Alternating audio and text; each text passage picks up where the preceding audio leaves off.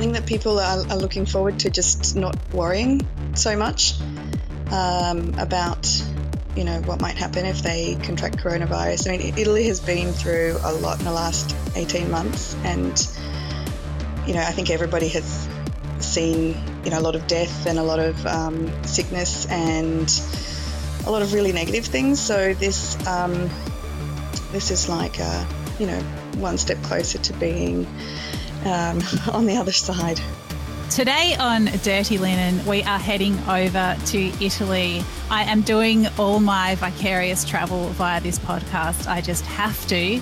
And people often ask, when we're allowed to travel again, where would you go? And I can't quite decide between Italy and Japan. But for today's purposes, let's say it's Italy. And when we're allowed to, I'm heading straight to Florence to hang out with Emiko Davies. Emiko is a cookbook author, hosts travel experiences, and she's an Australian living in Italy. Welcome to Dirty Linen. Thank you so much for having me, Danny. I'm really, really thrilled to have you. And in preparation for this talk, I just dived back into your recipes and beautiful images on Instagram and your website. And oh my goodness, I just really need a dose of all of that. Tell me what it's like for you this month. So August in Italy, it's probably pretty hot. Just set the scene for me. It is sweltering hot. It is the time of the year when basically everyone packs up and goes to the beach. And so even restaurants will usually close for at least a week, sometimes 2 weeks. There are some that close for the full month of August. And it's kind of unbearable in the city, but on the other hand, it's kind of nice and quiet too because everyone goes away. So it's like you can find a park easily and it's just, I don't know, it's sort of, it's a time of the year that I love and hate for all of those reasons. But the heat is really stifling. It's very, you can't see this in the photos, but it is really humid. What? You mean Instagram's not 100% real? People often say that, and I think they get surprised when they book their holiday for like late July and they come here and they're like, whoa, it's like being inside a pizza oven. You can't detect the temperature. And so just from a COVID point of view, what are things like in Italy at the moment? So it is very interesting.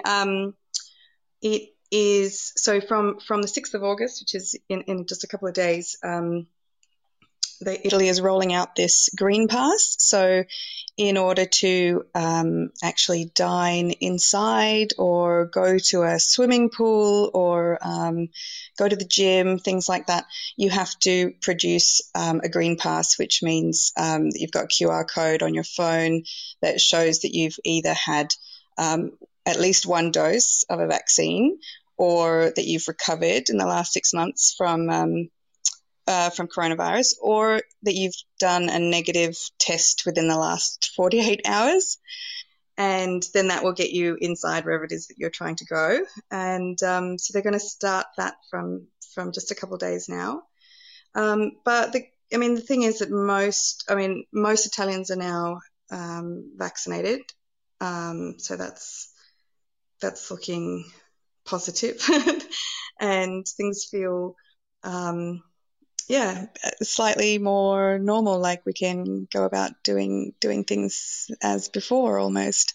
That's fantastic. And has there been much pushback about the Green Pass? Has there been opposition to it, or everyone's just like, yep, if this was what we got to do to get out there, then let's do it? Yeah, yes, there has been some, but most of it is it's just practical. Yes, please, let's just get on with our lives, and because most people are keen to get their vaccine and have done that.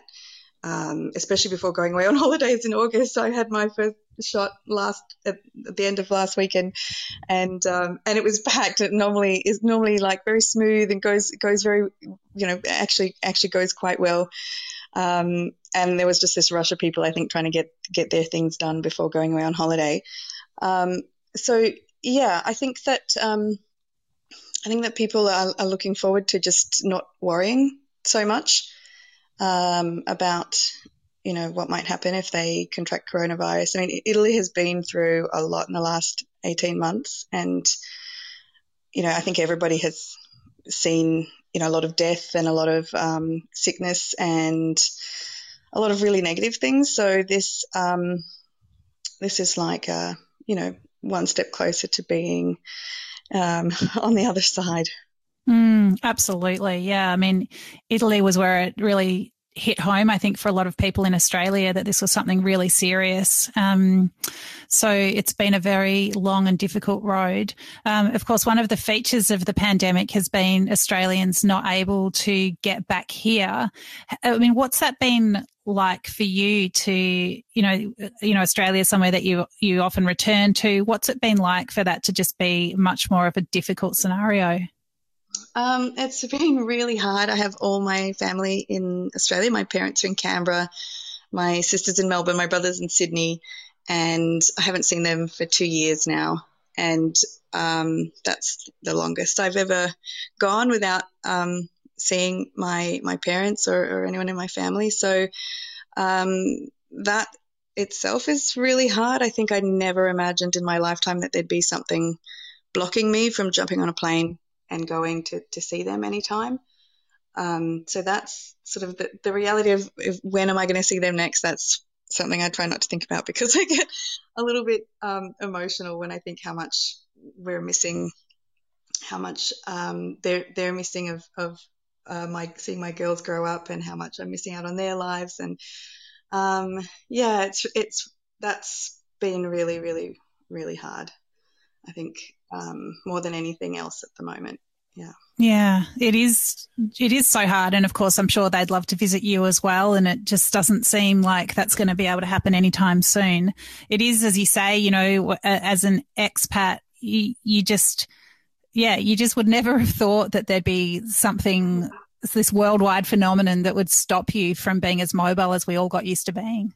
Yeah, exactly. I sort of grew up my whole life living somewhere else, or with family on the other side of the world, and so we would just every year of my whole life be on a plane going to Japan or going to China or going to Australia or going to the States, going somewhere quite far away, and that was sort of quite normal for me. I felt, oh yeah, I can live in Italy and still visit my family as often as I want, really.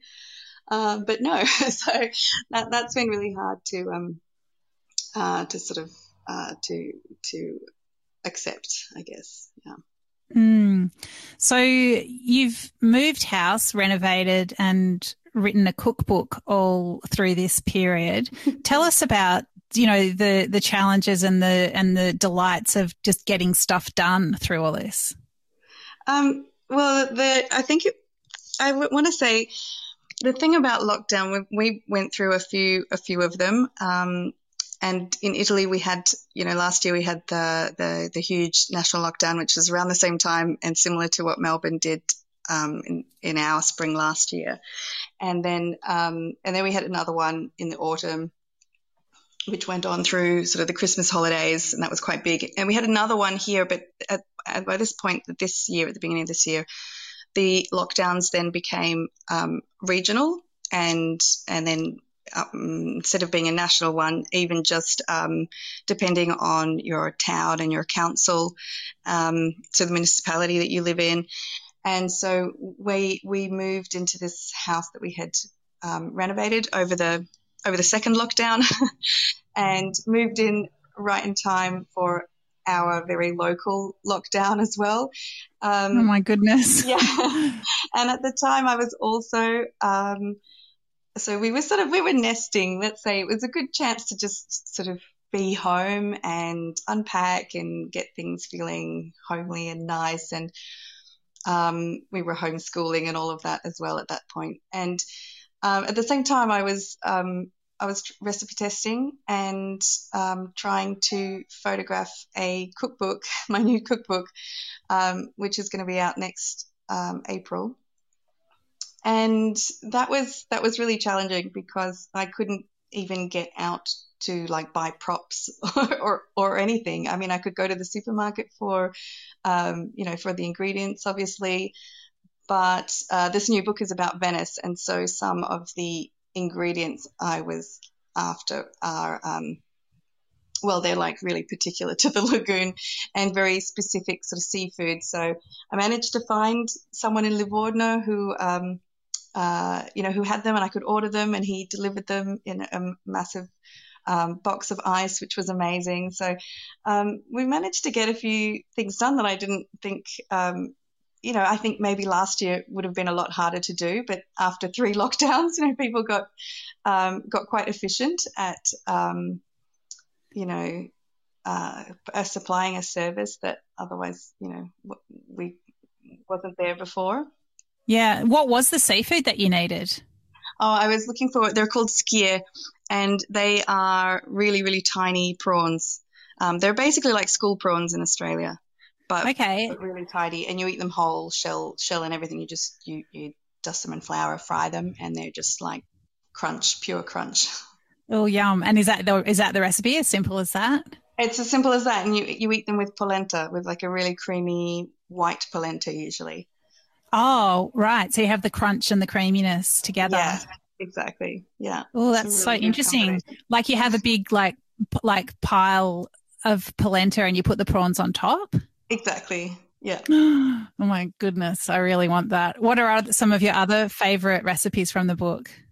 There's lots of fried things. So the book is basically, it centers around Venetian cicchetti, which are the little bites that you get when you go around to traditional Venetian wine bars. And so I'm looking at the really traditional ones and talking a lot about the history of, why Venice eats like that. And you can trace it back to the Renaissance, which is amazing. And so because they're little things that you eat with usually a glass of wine or maybe a spritz or something like that, there's a lot of fried things. And there are a lot of things that make you want to drink more, because the idea of these the cicchetti bars, especially in the 50s and 60s, the owners of these shops were, hoping for people to spend more money in them, and wine and cicchetti are very, very cheap in Venice. They're like €1 per cicchetto, couple of euro for a glass of wine. It's really, really cheap. So the idea is you have the sort of food that makes you want to order more glasses of wine. And so you have to wash down whatever it is you're eating. So there's lots of salty things, like maybe anchovies or gorgonzola. There's lots of things that are like, you just need something to help you swallow it, like maybe like a hard-boiled egg, or even just a hard-boiled potato. Those are some really traditional cicchetti that you'll find in like the really old school wine bars, just, boiled potatoes. Oh. Yeah. As you're talking, I'm just totally transported to Venice. I can feel the heat and that steaminess of all the canals, all the water there, the lagoon. And I also can just see the beading sweat on my spritz, and the snacks on the bar, and just, that sort of transition from winding through a little alley and then coming upon a little bar on a corner, and it's sort of dark and cave-like within, and you just walk in, and the just the heat and the cool and the crunch of those fried snacks. Oh my goodness, I am so there. Exactly that. That's exactly, what it is. Oh, had you done all your research for the, and all your recipe development or, collection, I suppose, idea collation before the pandemic and all the lockdowns?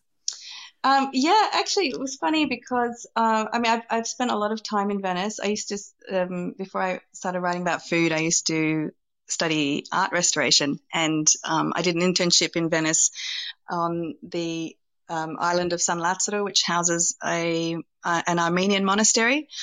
And it was when I was there for about 4 weeks, that I just fell in love with these really old Bacardi. They're called the Venetian cicchetti bars. And I've made lots of trips back then. I have some very good friends in Venice.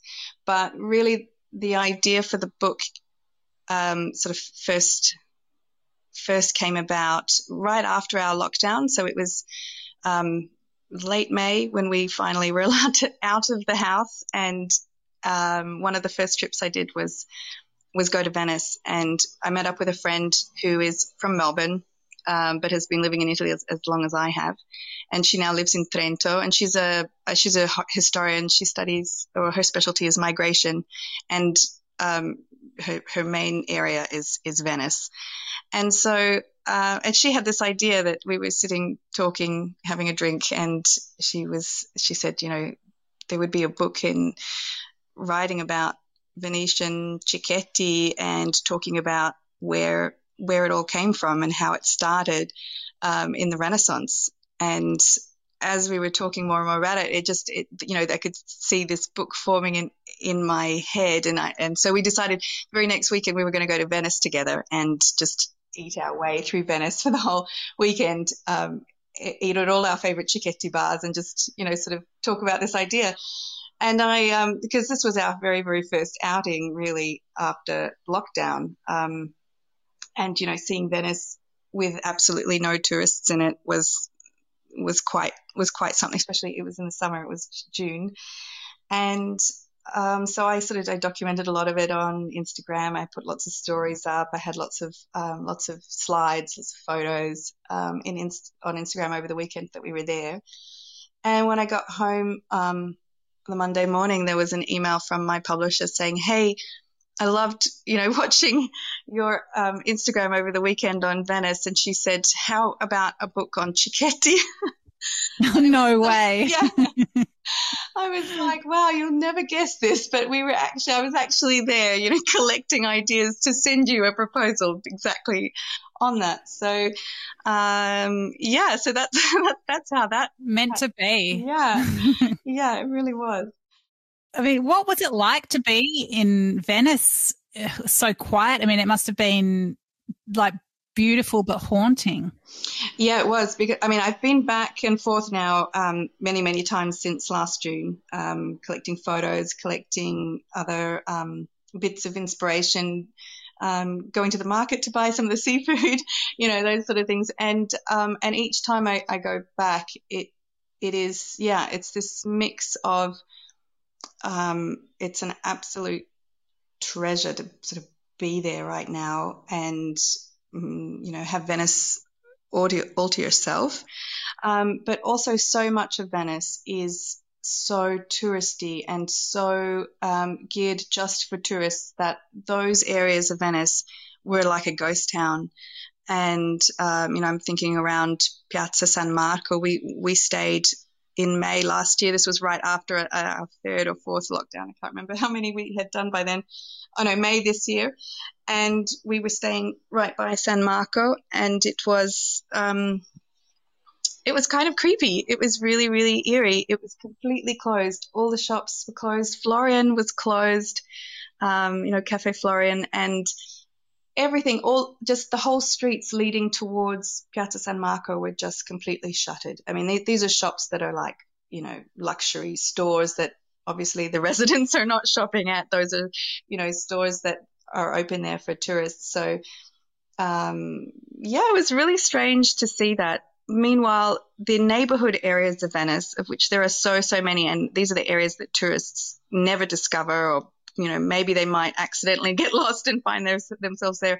But those areas where we have good friends who live there and, you know, who have kids there, and those areas were lively and joyful, and all the bars were open and people were out at every hour of the day, sort of celebrating and drinking and eating and just enjoying being outside with things open again.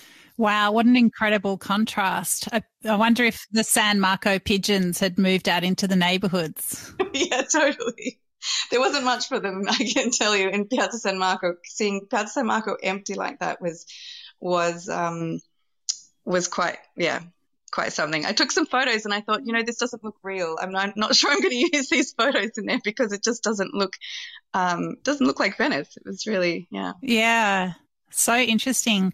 And Emiko, let's talk about putting the book together. I mean, photography is something that you're well known for. But to shoot a book alone at home, is that what you've done in the past? No, it isn't at all. I do shoot food for my blog and have done that for a long time now. But I personally prefer shooting street photography or landscapes or places. And so in my cookbooks, the location photographs are mine, but the recipe photographs we do together with this amazing team. They're all from Melbourne.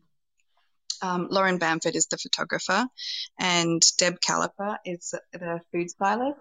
And for the first book, we actually shot in Melbourne, and I was cooking the dishes with Caroline Griffiths, who's an amazing cook and home economist, or she's also a cookbook author. And we did the shoot in sort of 5 days, 50 recipes. And even for the other 2 books, we decided to shoot those in Italy, and this wonderful team flew over from Melbourne on their own, just, out of their own pockets. They came to Italy, and we did the shoot for Acquacotta in the Maremma, which is where that book was, the theme of that book. And Tortellini at Midnight, we shot here in Tuscany as well, in like 40-degree heat in a summer in July, a couple of years ago. And so I've gotten really used to working with this amazing team. We work really, really well together. And this time, well, because of everything, because of the pandemic and also the timing, I happened to be completely in lockdown, so I couldn't even I don't know if I wanted some help, I couldn't even get anyone to come over and help me. Because we were in our red zone lockdown. So I had to shoot this book by myself, which I can do, but I was really daunted by the whole thing. I think I don't know. It was very different because I was shooting at home with my own plates and things that I happen to have, and trying to make everything look a little bit different, but always just in my kitchen with my limited props. It was daunting, and I really hope that the rest of the book and also the photos of Venice will sort of bring the whole thing to life. That's so interesting. I mean, I'm sure the photos are beautiful, and obviously the recipes will be amazing, but it'll also be a bit of a time capsule of this period, won't it? Yeah, absolutely. I mean, I know I for one will be looking at that, going, sort of looking at my plates and things, and there might be some repeats of cutlery or glasses or something, because I didn't have this incredible selection of props because of where I was. But anyway, maybe other people aren't going to notice that, but it definitely will be a complete time capsule. Yeah.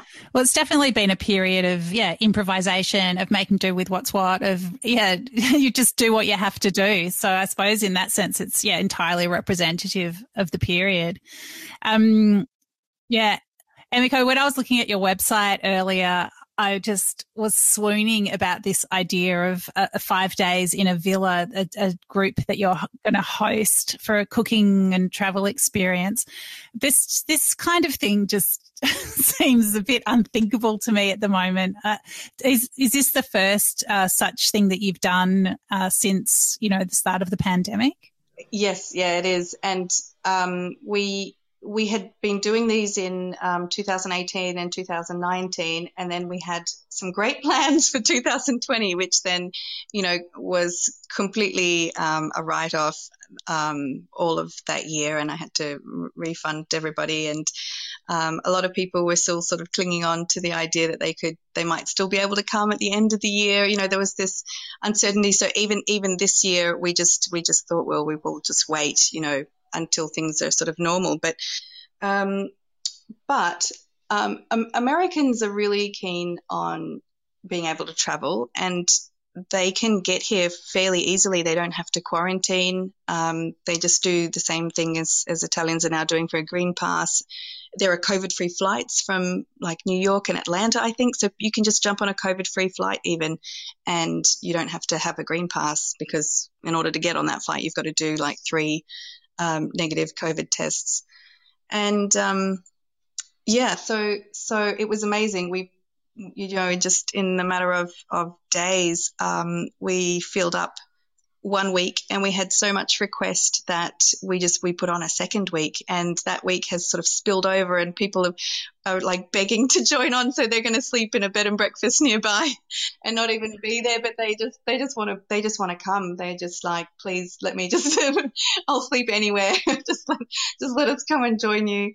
It was amazing. The response was really, really amazing. I can see people just really keen to get out and come back to Italy and do some really nice things.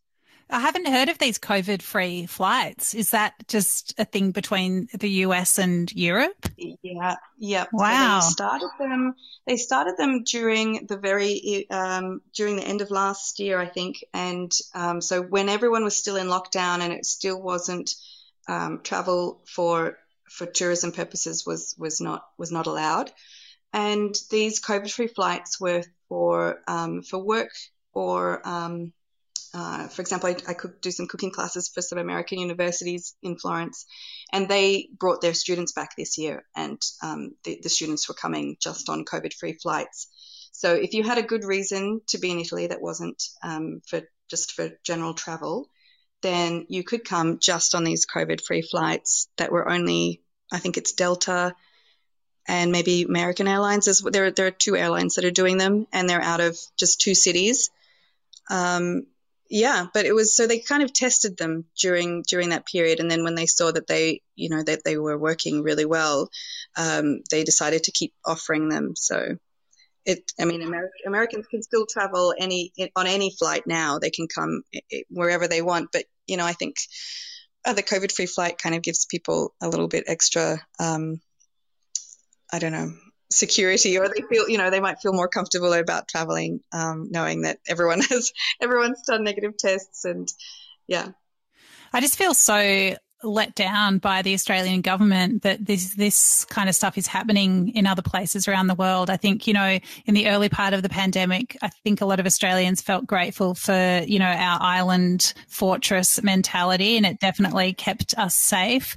But to still be stuck here in this dynamic when other people are flying to Tuscany, I'm just getting really upset about it at this point. Not to mention that, I can't see my family in the UK. You can't see your family in Australia. It's just, it's really frustrating. Very. And I think, I've spoken to some people now who are saying, like, let's just open the doors, let the virus come in and just get on with it. So like everybody else has. But the bubble that you guys had, especially last year when it was sort of ravaging the rest of the world and vaccines weren't yet available, the bubble seemed kind of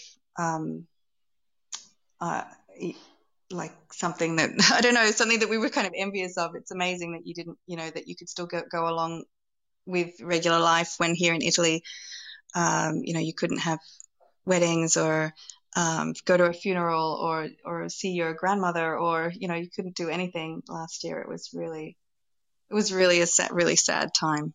Yeah, no, absolutely. It's just everyone here has just got to get vaccinated, and then we can rejoin the world. So Emiko, for those lucky people that are coming to join you for those 5 days in the villa, just give me a little, just totally torture me and tell me about the experience. So this is a beautiful, beautiful villa in the middle of the Val d'Orcia, which is, for me, the part of Tuscany that is like pure Tuscany. When you think of Tuscany, the image that you have in your head is probably the Val d'Orcia, and nowhere else in Tuscany really looks quite like it. It's like those scenes in Gladiator where, he's putting his hand over the wheat fields and walking home. Those were all filmed in the Val d'Orcia, and it's just this really really unique sort of landscape of these wheat fields and vineyards, mountains sort of around you, and these rolling hills. And then, like, every now and then, sort of a medieval or a Renaissance town kind of on the top of a hill, or like a farmhouse. And this villa is one of those. It sits on a hill, so it's got like 360-degree views of the Val d'Orcia, and everywhere you look, it just looks, every direction is just beautiful. So for me, like, we could just sit there for a week and not do anything else except like eat and drink and just enjoy this beautiful Tuscan house, this farmhouse. It's just it's pure joy. But there's also just so many lovely things to see around the area. We decided we wanted to make it like a family-friendly thing, so that people can bring their kids and they don't have to worry about like their 4-year-old or whatever else, because there might be other 4-year-olds there. And so it is a family-friendly gathering, so there's people can who are bringing their children. There's older people who are traveling as friends. There's there's really a mix of all kinds of people coming on this trip. And so I'm going to take them to some of my favorite places in the Val d'Orcia. So we're going to go to a cheese farm that I love, because Pienza, which is the main sort of the closest town where we will be, Pienza is famous for pecorino cheese. So we'll go and visit a cheesemaker, and they have this beautiful property also with like views, and they've got a portion of some woods on their property as well. So we're going to go truffle hunting in their woods there. October will be sort of the beginning of the truffle season, like the really good truffle season. So we're going to do that. We're going to visit a winery that also makes its own beer and honey, and they have this gorgeous little sort of food truck in the middle of their farm, where they've got cushions and swings and hammocks, and you just you picnic outside, and you can do a wine tasting there. All of these places that we really love are organic or biodynamic, natural in that sense. We really, this is, I think, the only way to really see all of these things is experience them in, really traditional ways as well. And we'll visit some towns. We're going to visit the hot springs in Bagno Vignone, which is a beautiful, beautiful town that has, it's tiny. You could walk around the whole town in about 10 minutes and you've seen it all. But the central piazza of the town is actually a pool of hot springs. So it's beautiful. Oh my goodness. Yeah. I'm just dead.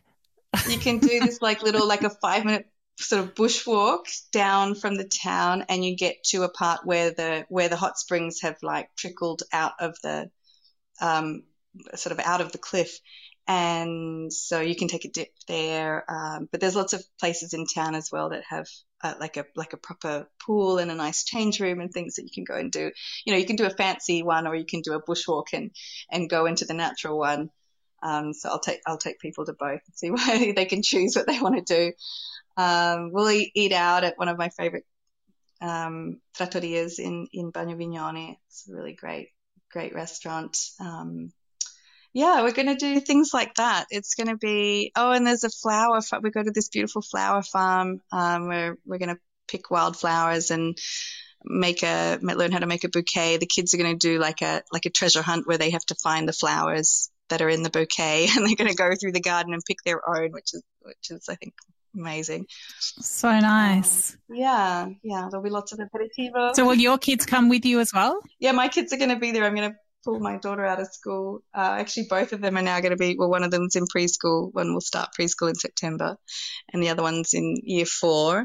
But it's been a really funny year. I don't mind pulling them out of school for 2 weeks to give them this experience to also to just connect and be with some other kids. which we haven't done for a really long time. Actually, it's been sort of 18 months of not much of seeing friends or play dates or anything. So, I think this will be really nice for them too.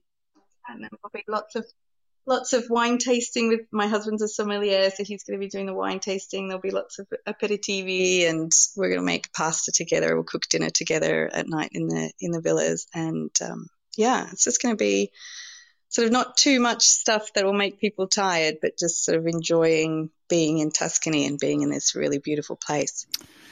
Wow. Well, I do feel like I've just had a little slice of it. I feel a little bit sunburnt and a little bit woozy from some wine tasting, but then I got refreshed in the springs. So yeah, you've definitely taken me there. Oh my goodness, those lucky people! It sounds brilliant.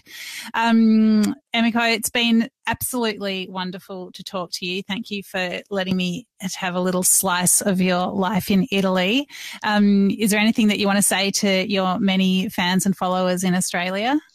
I cannot wait to get home. Really, that's the main thing. I can't wait to get home, and I can't wait to see people here. I know so many people had to cancel their trips to Italy, including my brother and my sister in 2020 and probably this year too. I really can't wait for people to get to be back in their favorite places, or go and visit their family. I know so many people have family here and there, and I'm really waiting for that, and I'm really, really waiting to get back to Australia.